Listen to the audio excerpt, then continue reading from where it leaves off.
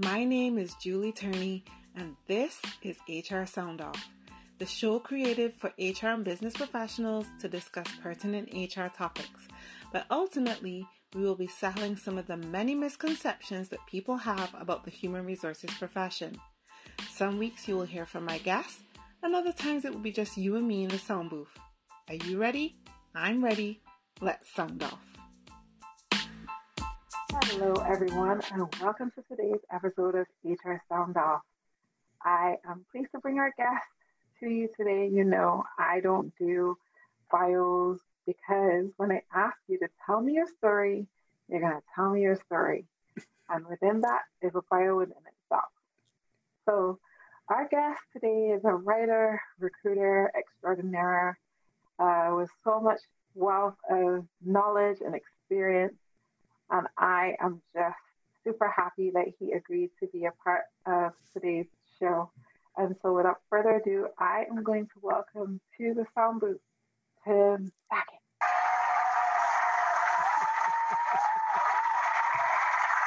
Yay! That's right. All for the you. Crowd. All for you. Well, you know, they don't. I'm doing good. They don't get to see the studio audience, so that's nice, That's right. So it's all that stuff that happens in the background. Just think of it as, one of those comedies where they go, the coffee show is brought to you today in front of a live studio audience. You know what is weird? Like, have you watched, I'm already taking you totally off base, right? So when you watch like Netflix and some of the modern kind of, I would say, like sitcom shows versus like old school, like the Friends ones, where they have that laugh track that's like jammed in there. It seems so awkward now to go back and watch one of those old ones and hear that fake laughter versus like just one now that doesn't have any of that. No, not at all. And I can laugh when I want to, whether it's funny or not. Yes. Yeah. Love it. So thank you so much for joining me today. I really do appreciate it. Thank you for having me. Oh, you're welcome. So let's kick things off for all of our guests out there, especially most of my audience is from the Caribbean.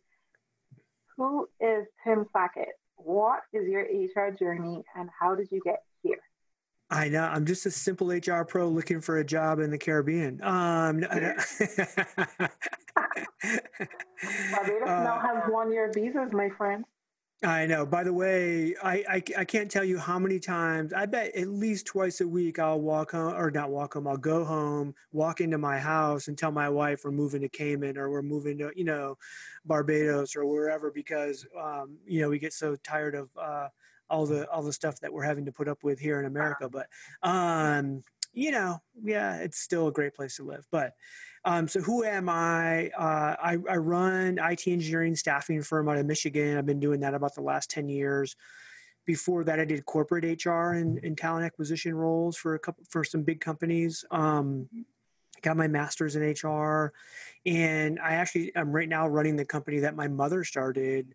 And she started that when I was 9 years old. So, single, my parents got divorced when I was young. So single mom raising my sister and I, and decided to start a business when not a lot of women were starting businesses and in a tech field, which, also wasn't something that many women were doing. And, I remember I tell people, like, people always ask, like, oh, how did you get into recruiting? And I'm like, oh, I was born into recruiting. And I'm like, well, I was probably 9. And actually it was younger than that, but because before she started her own company, she worked in the recruiting industry. And I remember being at home and she would have to make calls at night because, back then that's kind of what recruiters did. And, and having 2 young kids, she would actually sit us on her bed, and she would turn the TV on, turn the volume off, and then she would make recruiting calls, and we'd listen to her make these calls while we watched TV with no sound. And then, and back then too, we didn't have like the computer systems, everything was on paper. So she would always have to send out like questionnaires or like thanks, no thanks letters or stuff like that. And so while she was talking, she would have the phone, like, kind of propped on her shoulder, and she would be doing all this stuff and signing things and making forms. And then she would hand them to my sister and I. We would fold them and stuff them, and then she would address them. Wow. And so, like, I was a part of all of that as a really young boy, and got to watch my mom start her company, and then obviously had the ability to come in and and do that right out of college, and then start my corporate career, and then come back when she decided to retire and come in and run the company. So I've been pretty fortunate to have really good role models, in that space, kind of growing up and seeing that. So that's awesome. So you literally grew up in an HR space, like recruiting. So that's awesome. yeah, no, and my mom was, another positive. She was, it's funny because when I got married, my wife, I think was in a pretty traditional kind of family setting. Dad went off to work in some factory as an engineer and blah, blah, blah. And she really had no idea even what he did. Like she had no idea. And I remember the first time, like we met and we were dating and decided, obviously get engaged. And I went and stayed with her and her parents during one of the holidays, and her dad and I decided to go golfing. And so we're out golfing. I'm asking him about his career, asking him about this and that. And we're just talking and doing what we do, especially, for me. And I went home and we're talking. I'm like, you never told me that your dad did this or did. And they had no idea. Like they never had asked. Wow. And my mom was so open with us about the trials and tribulations of recruiting and starting a business and the money side of it and everything. It was natural for me. And I didn't realize that wasn't natural for everybody. So many of my friends and family, their kids had no idea what they did and how much money they made and any of that. And so as a recruiter, making that transition for me professionally seemed pretty easy. I was comfortable talking about all that stuff. So yeah, definitely. And we really appreciate you sharing your experience, Tim. I am completely blown away to learn that new side of you. For sure. That is a legacy that, you've carried down to the end of these, totally proud of the fact that you actually grew up living and experiencing an HR professional in your space and then aspiring and taking over her business. That's absolutely fantastic. It's got to be the first time I've heard that kind of story. I know most people fall into it, right? How did you get into there? Oh, I fell into it. Yeah. But you have a completely different story. That's what makes you unique, my friend. So I want to talk a little bit about recruitment. So you recruit in tech. And I think that a lot of people feel that recruiting is recruiting, no matter what function you are recruiting for. But I always maintain, actually being a recruiter in tech myself, that it's not the same thing. And maybe for those naysayers in my audience who don't agree with me, I'm hoping you could back me up here. You might have the wrong person. No, here's what I'll say is that, because I've recruited in technology, I've recruited in healthcare, and I've recruited in like retail, restaurant, dining. I think wherever you decide to recruit in, if you're a good recruiter, you can recruit in any industry if you're willing to learn the language and learn the business. And I think so often somebody will be a recruiter and, in one area, and they'll go and, we see it all the time, Julie. We see someone going, oh, I need a tech recruiter, or I need a nurse recruiter, or I need something specific. And what they're really saying is, we don't really want to train you in the language in the business of what we do. Right. It's not that somebody can't learn that. I remember sitting when I was the head of talent acquisition for a really big health system, hospital system.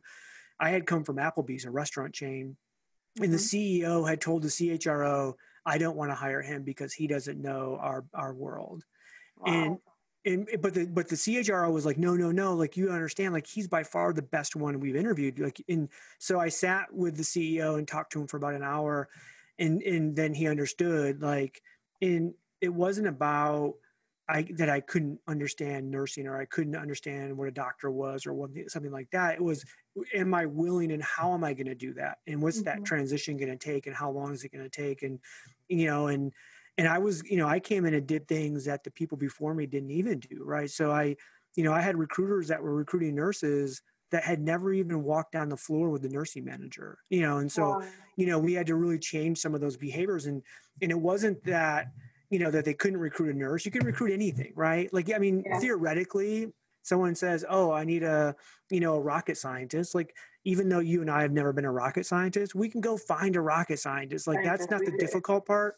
Yeah. The difficult part is making that person who is a rocket scientist feel comfortable about the role that you're offering them and putting them then in. And the more that you know about the leader and the team and the group and what they're doing and how they're doing it, then you can actually talk them in. So I agree with you and I disagree with you at the same time. I agree with you that you have to know the language and really be invested in understanding all of that.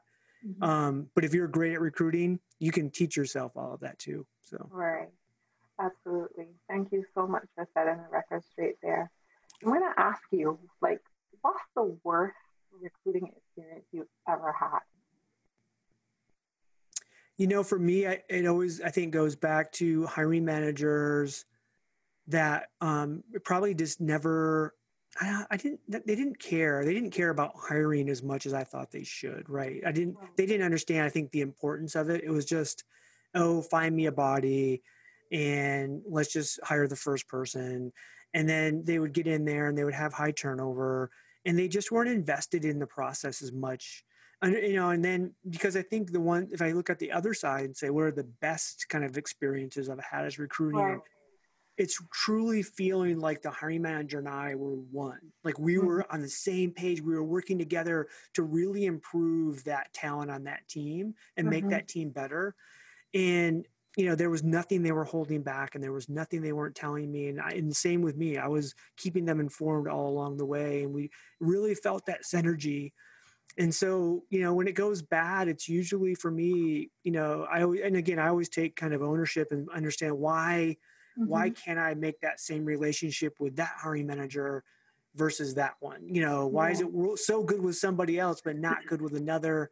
And there's there's some kind of personality conflict. Either I'm too much for that person or not enough for that person or whatever, who knows. Right. I've had issues where I've taken over a hiring manager from another recruiter that hiring manager just loved, and all of a sudden I'm the new person coming in and they, why do I have you? I like Julie 1,000 times better. You're just like, sorry, this is the way it's going. Wow.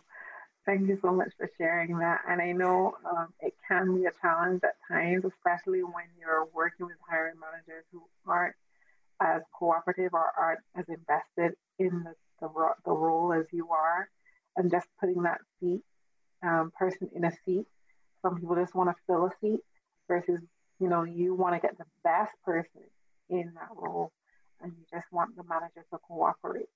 What is your advice for a lot of my audience are HR generalists?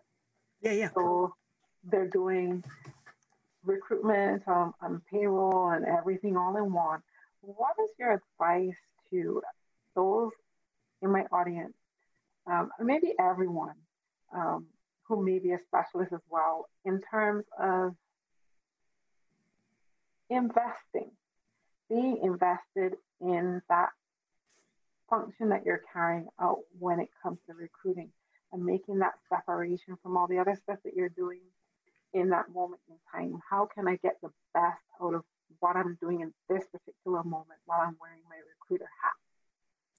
I think part of it is understanding what you like and dislike about every part of the function you do as a generalist, right? So if you're the generalist that loves payroll, because, the great thing about doing payroll is that, you have this entire process that's a step-by-step, and at the end it's completed and it's tight and everything matches and everything equals out, and you go home and you're like, oh, it worked today, right? Like I completed something. Yeah. It feels like with recruiting, it's never completed, even when you hire somebody, because there's another one coming. So you just don't get that same, hey, today I did this, and I go home and I feel like I got something completed, because it's a longer process and it takes time. And there's so many moving pieces and parts, and you think you get to the end, and then the candidate decides to bail on you or whatever. I think you have to understand, like, if you love the tactical aspects of HR, recruiting is going to be really difficult. And so if you know that, then have those conversations, with the hiring manager to say, hey, here's what I can deliver. Here's what I can't deliver. how do we meet in the middle, or how do we figure this out so that it works for everybody? Too often we try to say, okay, I have 50 things that I have to deliver, and I'm just going to work harder. I'm going to work longer. I'm going to deliver everything. And ultimately we burn ourselves out and we fail. We usually fail at everything at that point. Yeah. So I think it's really important to understand, am I doing something just because it's easy and I'm good at it and I can complete it? And it might not be easy, but it's easy because I'm good at it, right? Or I'm not doing something because guess what? I'm not that good at it, or I'm not comfortable with it. And then if I say I leave it for the end, or I leave it, to the last, and then I fail. Really, like, digging into yourself and having that self insight, I think, helps you as a generalist to understand, if I'm going to be good at recruiting, what can I do in recruiting really good? And then what am I not going to be really good at? And then how do I work with the rest of the team that maybe somebody else would be good at that, right? Maybe somebody else can pick that up. Or at least everyone understands, like, hey, here's what we're going to be able to produce for you. Too often, I think as HR people, we overpromise, underdeliver. And I always want to underpromise and overdeliver. And we never, I mean, it's a natural reaction because we want to give everybody what they need, but sometimes we just can't, It's true. It's a very delicate balance, especially when you are a generalist. But I thank you so much for sharing that advice. So, fact 101. If you could create a recruitment fact sheet right now for our audience to get the most out of their function as a recruiter, what would you tell them? What's your top tip? Yeah, the first thing I always say is, I understand what technology that you might be using or not using. And people always say, oh, Tim, like, we don't have any technology. We're just still running off of Excel spreadsheets or file folders or just stacks of applications or whatever that might be. I will tell you that there's no reason to do that. And you're like, oh, yeah, there is, because I don't have any budget. Well, there's free systems out there. You can get a free ATS system for one user, and you can do that and post your jobs and manage that electronically. And if you already have an HR system that has an ATS or talent acquisition kind of system in there, become a super user of that system first. Use as much of that technology to automate the job as you can, because that's going to allow you, it's going to give you more time to actually do the job. So often we're like, nope, here's the manual process we have, and we just try to do more and more and more of it and try to become more efficient with it. And the technology is always going to be more efficient, but so often we just kind of walk away from it, or we're only using like 10 or 20% of our technology and not all of it. So number one, be a master of the technology you have, be a super user. It's going to help you more than anything. I think the second piece of it is really truly understanding how much you're pushing referrals. So if we know referral hires are one of our best hires we can make from a quality standpoint, from just a number standpoint, how are we continuing to push that every single day? What are we doing to get more referral hires? How are we working with our managers and our teams? And it could be something as simple as, I have a manager and he has 4 direct reports, and I'm going to go for 20 minutes and meet with those 5 individuals, and we're all going to pull in our laptops and our cell phones and everything, and we're just going to do some sourcing real quick. We're going to figure out who is the next person that we want to hire for this job as a team. And they don't have to contact them. I'm going to be the one that's going to contact, but give me the name, give me the email address, give me everything you have. And because usually that's where the person's going to come from anyways, right, is those kind of folks. And what happens is, if you can get the team and the manager to take on some of that understanding and ownership of how they get to choose the next person for their team, they actually really like it. They like doing it because they know that they have some control and they're going to hire someone really well. And by the way, it makes your job way easier, right? And so it's just better time spent. I think so often we spend times on, oh, we just need to find a new place to post the job, and we're going to post the job and then we're going to pray for somebody to apply, versus saying, how about we spend less time doing that, more time trying to get our current workforce to refer somebody really good. And too often I see employee referral programs they're designed, they get put up on the board, and then they get talked about once, and then no one talks about them again. And the best referral programs are when somebody's reminding people every single day, every single week that, hey, hey, here's the new job that we have out. And here's, I'm going to send it to the 4 people that we hired, the past people, because they know the job better than anybody. They know who will be working in this job better than anybody, and just continue to go down that path. In most organizations, 60 to 70% of the people you hire are probably going to be referral hires. And if they're not, you're underutilizing your employee base in terms of hiring. So those 2 things, be really good at tech, be really good at referrals, I think will help somebody quicker than anything. Mm-hmm. Thank you so much for sharing that. Those are very powerful facts. So we appreciate Fact Sheet 101 on recruiting from Tim Fackett. Thank you. Sure. So let me ask you this. You mentioned about the ATS system. A lot of people, and this is a lot of conversation that we're having now, especially in the Caribbean, about the personalization and still keeping the human in recruiting. Mm-hmm. What are your feelings on using the ATS system and still being human as you recruit?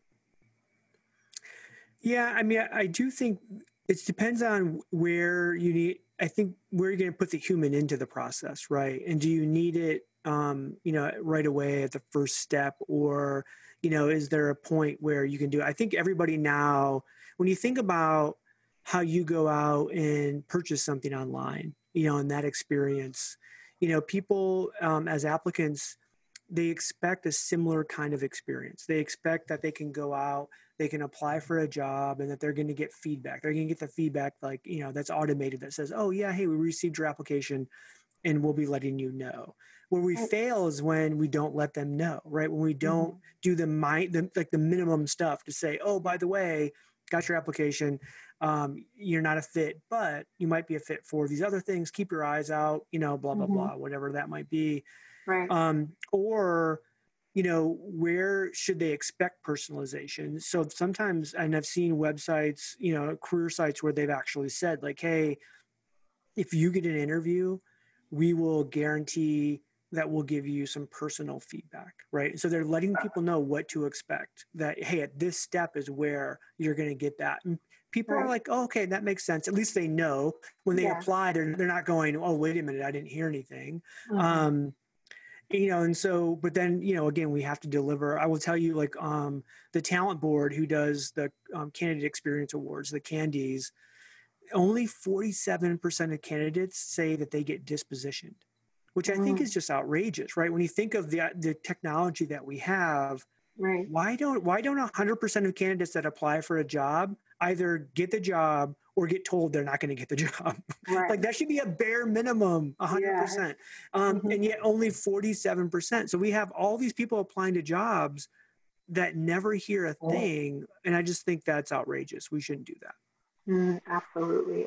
So funny because I actually saw in one of the group chats that I'm in with an HR group, a question was asked, I think, yesterday with regards to if I post a job and I say in the posting, suitable candidates only will be contacted.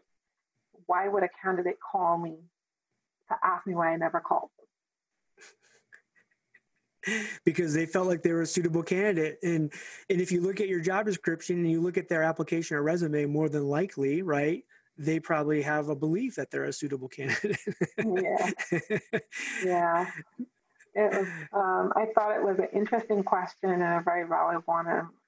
I just think we have to be better at our. We have to be more clear and concise about what do we really mean, right, by that. And understand that desperate times, people are going to be, are going to do more, and there's a big feeling out there that if I show a company, if I show Julie how desperate I am for this job, how I'm willing to jump through hoops, how I'm willing to contact her, that's going to get noticed and I'm going to get a job.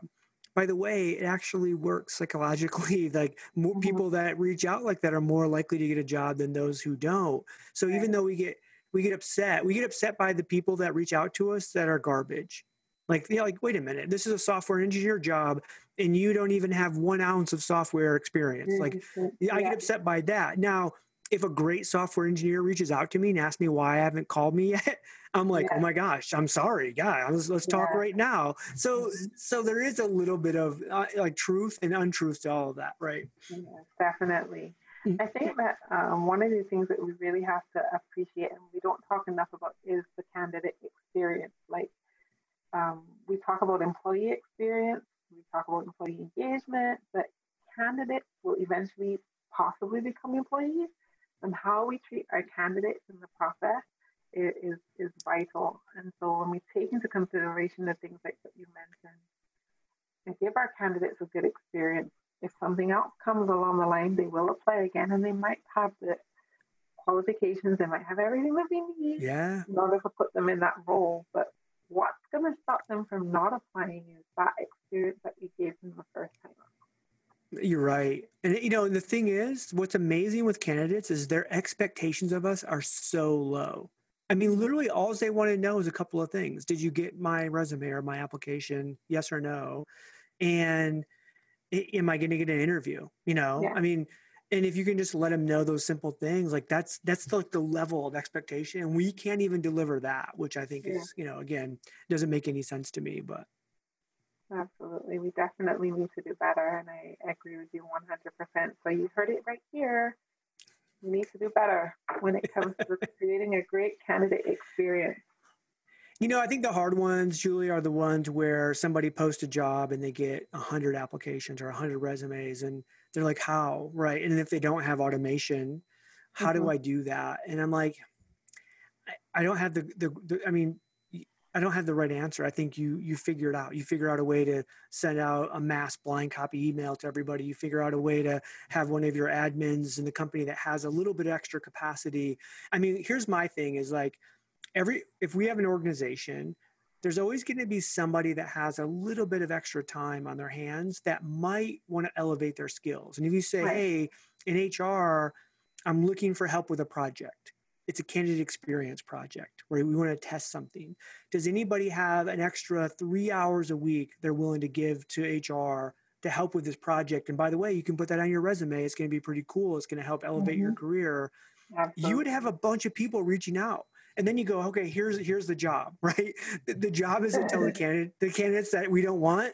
Your job is to make sure that they get communicated to. And we're going to do that through email or text messaging or whatever platform you decide to use. Mm-hmm. Um, but again, I think if we really start to get creative, I think we can figure it out. But so often we don't think of that. We don't think of, oh gosh, I could have somebody in accounting or somebody in operations that maybe has a couple hours extra a week to help us out in HR. And we think we can't do that. Why not?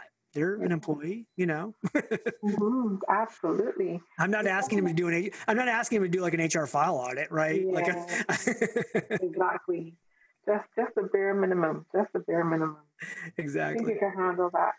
Actually, that's a great idea because I don't think I've ever thought about, you know, asking somebody else in the organization to help me with something like that because they may have the time and some other department may have the resources that they could lend me to do that. So, It's a newer concept. I think, Workday, when we talk about HR technology, Workday has developed an entire internal mobility gig, like job board within their right. platform. So for Mm-hmm. those Workday companies that are using that, if you're a manager, you could go out and post something and say, oh, I have this project, right? We're going to do this and I need 8 hours a month or 8 hours a week.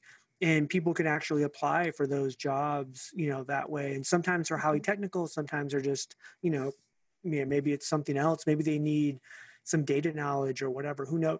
But again, I think it helps people develop skills and develop their resume, but Mm-hmm. also show people within the organization that I'm willing to do more. And you're already paying me, so why not? Exactly. Exactly. That's awesome. So that's good advice. Definitely something you could possibly look at if you're not looking at it right now. So Yeah. thank you for sharing that. I really appreciate it. Your next question. What are you reading, watching, listening to right now that you think other HR pros should be doing the same? I'm a huge Gladwell fan, Malcolm Gladwell. I love all of Uh-huh. his books. I love his podcast. So I consume anything Gladwell. um, it doesn't matter if he's writing an article or talking on a podcast or writing a book. I'm gonna consume that. I like the the podcast called The Prof G. So Scott Galloway is a marketing professor out of New York University, NYU. And so I really like that. I read a lot of economist stuff. I became kind of an HR data nerd. So I love the data aspects of stuff and understanding how data and all of our people stuff and organizational stuff kind of come together and how we can be better. So, so I do think that definitely, is stuff that I try to consume a lot of from that standpoint. So. Okay, cool. And we will share that list in the comments when we release this episode. All right. Great, thank you. Sure. What is the biggest pet peeve that you have about the misconceptions people have about HR? So what's the biggest misconception? Let me rephrase it. The biggest misconception that people have about HR that you want to set the record straight on right now? That we're not the Grim Reaper. My first real HR job was with a big retail organization, and I would have to go to retail operations around the country, right? And every time I walked in, it was always like, oh, HR's here, scared, like I was there to fire somebody. And for me, it was and by the way, that happened quite a bit. Like I was there to fire somebody. Unfortunately, that's part of the job. But I wasn't the one making that decision, right? To try to get people to understand, I'm just the tool that's being used by leadership to kind of make this happen, right? There's a leader made a decision that you weren't performing, and now I have to deliver the news. And sometimes with them, sometimes without them, who knows, either way, I was just going to be the vehicle of what I wasn't the one making that decision. Now, and even to the case of, let's say, a sexual harassment investigation. Now, I could investigate and I could recommend that person should be terminated. But ultimately, a leader of that person who reported to them was going to make that decision. Now, if they were going to try to make the wrong decision, I was probably going to elevate that to our general counsel or to another executive. But still, somebody else was making that decision. I was just advising on what the most risk-averse decision would be. Right. And so I think having employees understand that really HR isn't the one that's going to fire you. It's really because your leader thinks you're not performing well or whatever that might be. And ultimately, if you reach out to HR and you have a great relationship, they're probably going to be able to help you perform better, keep your job, do whatever it takes if you're willing to listen and kind of follow. So I always thought that was kind of funny that they thought, I was the Grim Reaper coming in and and cutting people, when in actuality, the person that they should have been most afraid of, they probably work next to every single day. Can you say that again for the people in the back that I believe did not hear what you just said? The people that they should be most afraid of were not me in HR, but the person they were working next to every single day. Oh my goodness. I am so glad that you said that, because I for so long, I always say to people, it's never our decision to let someone go. And the person who you should be most afraid of is probably the person that you're working directly with. Oh, yeah. No, and I've been in meetings, in a termination meeting with an employee and the leader go, I'm really sorry, but, HR is making me do this. Now, I didn't say anything in front of that employee, right? Because you get the meeting done and you move on. Yeah. But afterwards, that leader got a big mouth. And then the leader always is like, oh my gosh, I just was so nervous and it just came out. And I don't know why I said that. Well, it's because you're conflict avoidant, right? And you became friends with somebody who wasn't performing. Guy. Exactly. Yeah. I've seen it happen all too many times. I know exactly what you're talking about. Tim, you are also a writer, and I actually love reading a lot of your articles. Can you tell these amazing people listening to this podcast where they can find your blog and where they can find you on social media? Yeah. So I've been writing every single business day. So Monday through Friday on my blog, timsackett.com, for going on almost 10 years now. Mm-hmm. It started as, it's called the Tim Sackett Project because it started as a project. I had a buddy of mine, Chris Dunn, who started Fistful of Talent, which where I first started writing. And I Mm-hmm. still write there every once in a while. But Mm-hmm. he wrote every day, you know, Mm-hmm. and he was like, "Oh, you have a lot to say. You should write." And he's like, "Just do it for a year. Challenge yourself to do it for a year. And then if you don't like it, you can just stop and say the project is over." Right. Yeah. And that was almost 10 years ago. I've been writing every day. So Tim Sackett on the social media stuff as well. So whether that's Twitter, Facebook, LinkedIn, everything's branded the same. You can find my book on Amazon, The Talent Fix. Yeah. If you Google Tim Sackett, there's me and there's one other Tim Sackett who is a truck driver chaplain in Minnesota. I'm not him. He's a truck driver chaplain. So he goes around to like truck stops and administers the gospel to truck drivers who don't have, that probably don't have a church to go to, stuff like that. Yeah. Okay. So I tell people all the time, I go, we're two different dudes, but it would be amazing if we were the same guy, but we're not. He's a truck driver chaplain. I write every day on the internet and I stole all of his SEO. So now he probably is upset at me because he doesn't come up, or he doesn't come up on the Google results as much as I do. So. Oh my goodness. Wow. Isn't that an amazing title? Truck driver chaplain. Truck driver chaplain. Wow. There's a job description. I know. I know. And I tell you, I've been to some truck stops, and that's a group of people that need a chaplain. Thank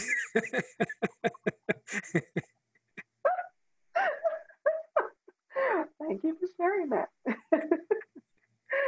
And with that, Tim Sackett, you have survived your time in the sound booth today. I want to thank you so much for being here and sharing your knowledge and your wisdom as it relates to recruiting, letting us know who you are and what really intrigues you and keeps you excited in your profession. Awesome. Thank you, Julie, and keep this up. I think this is amazing that you've been providing this platform for people. Thank you so much. And I look forward to hearing more, reading more, all about you, and staying in touch, definitely. I feel like we're going to need to do a part 2. I'm always available. Wonderful. Thank you. Thank you for joining us in the sound booth today. I hope that you found this information from this episode useful. You can find me on all social media platforms at I am Julie Turney. That's I-A-M Julie Turney. And you can find this episode or this show on most digital platforms, Google Podcasts, iTunes, Spotify, you name it, we're there. Thanks to Anchor FM and Rock Solid Entertainment for helping me to put this content together for you. And I will see you again when we next sound off.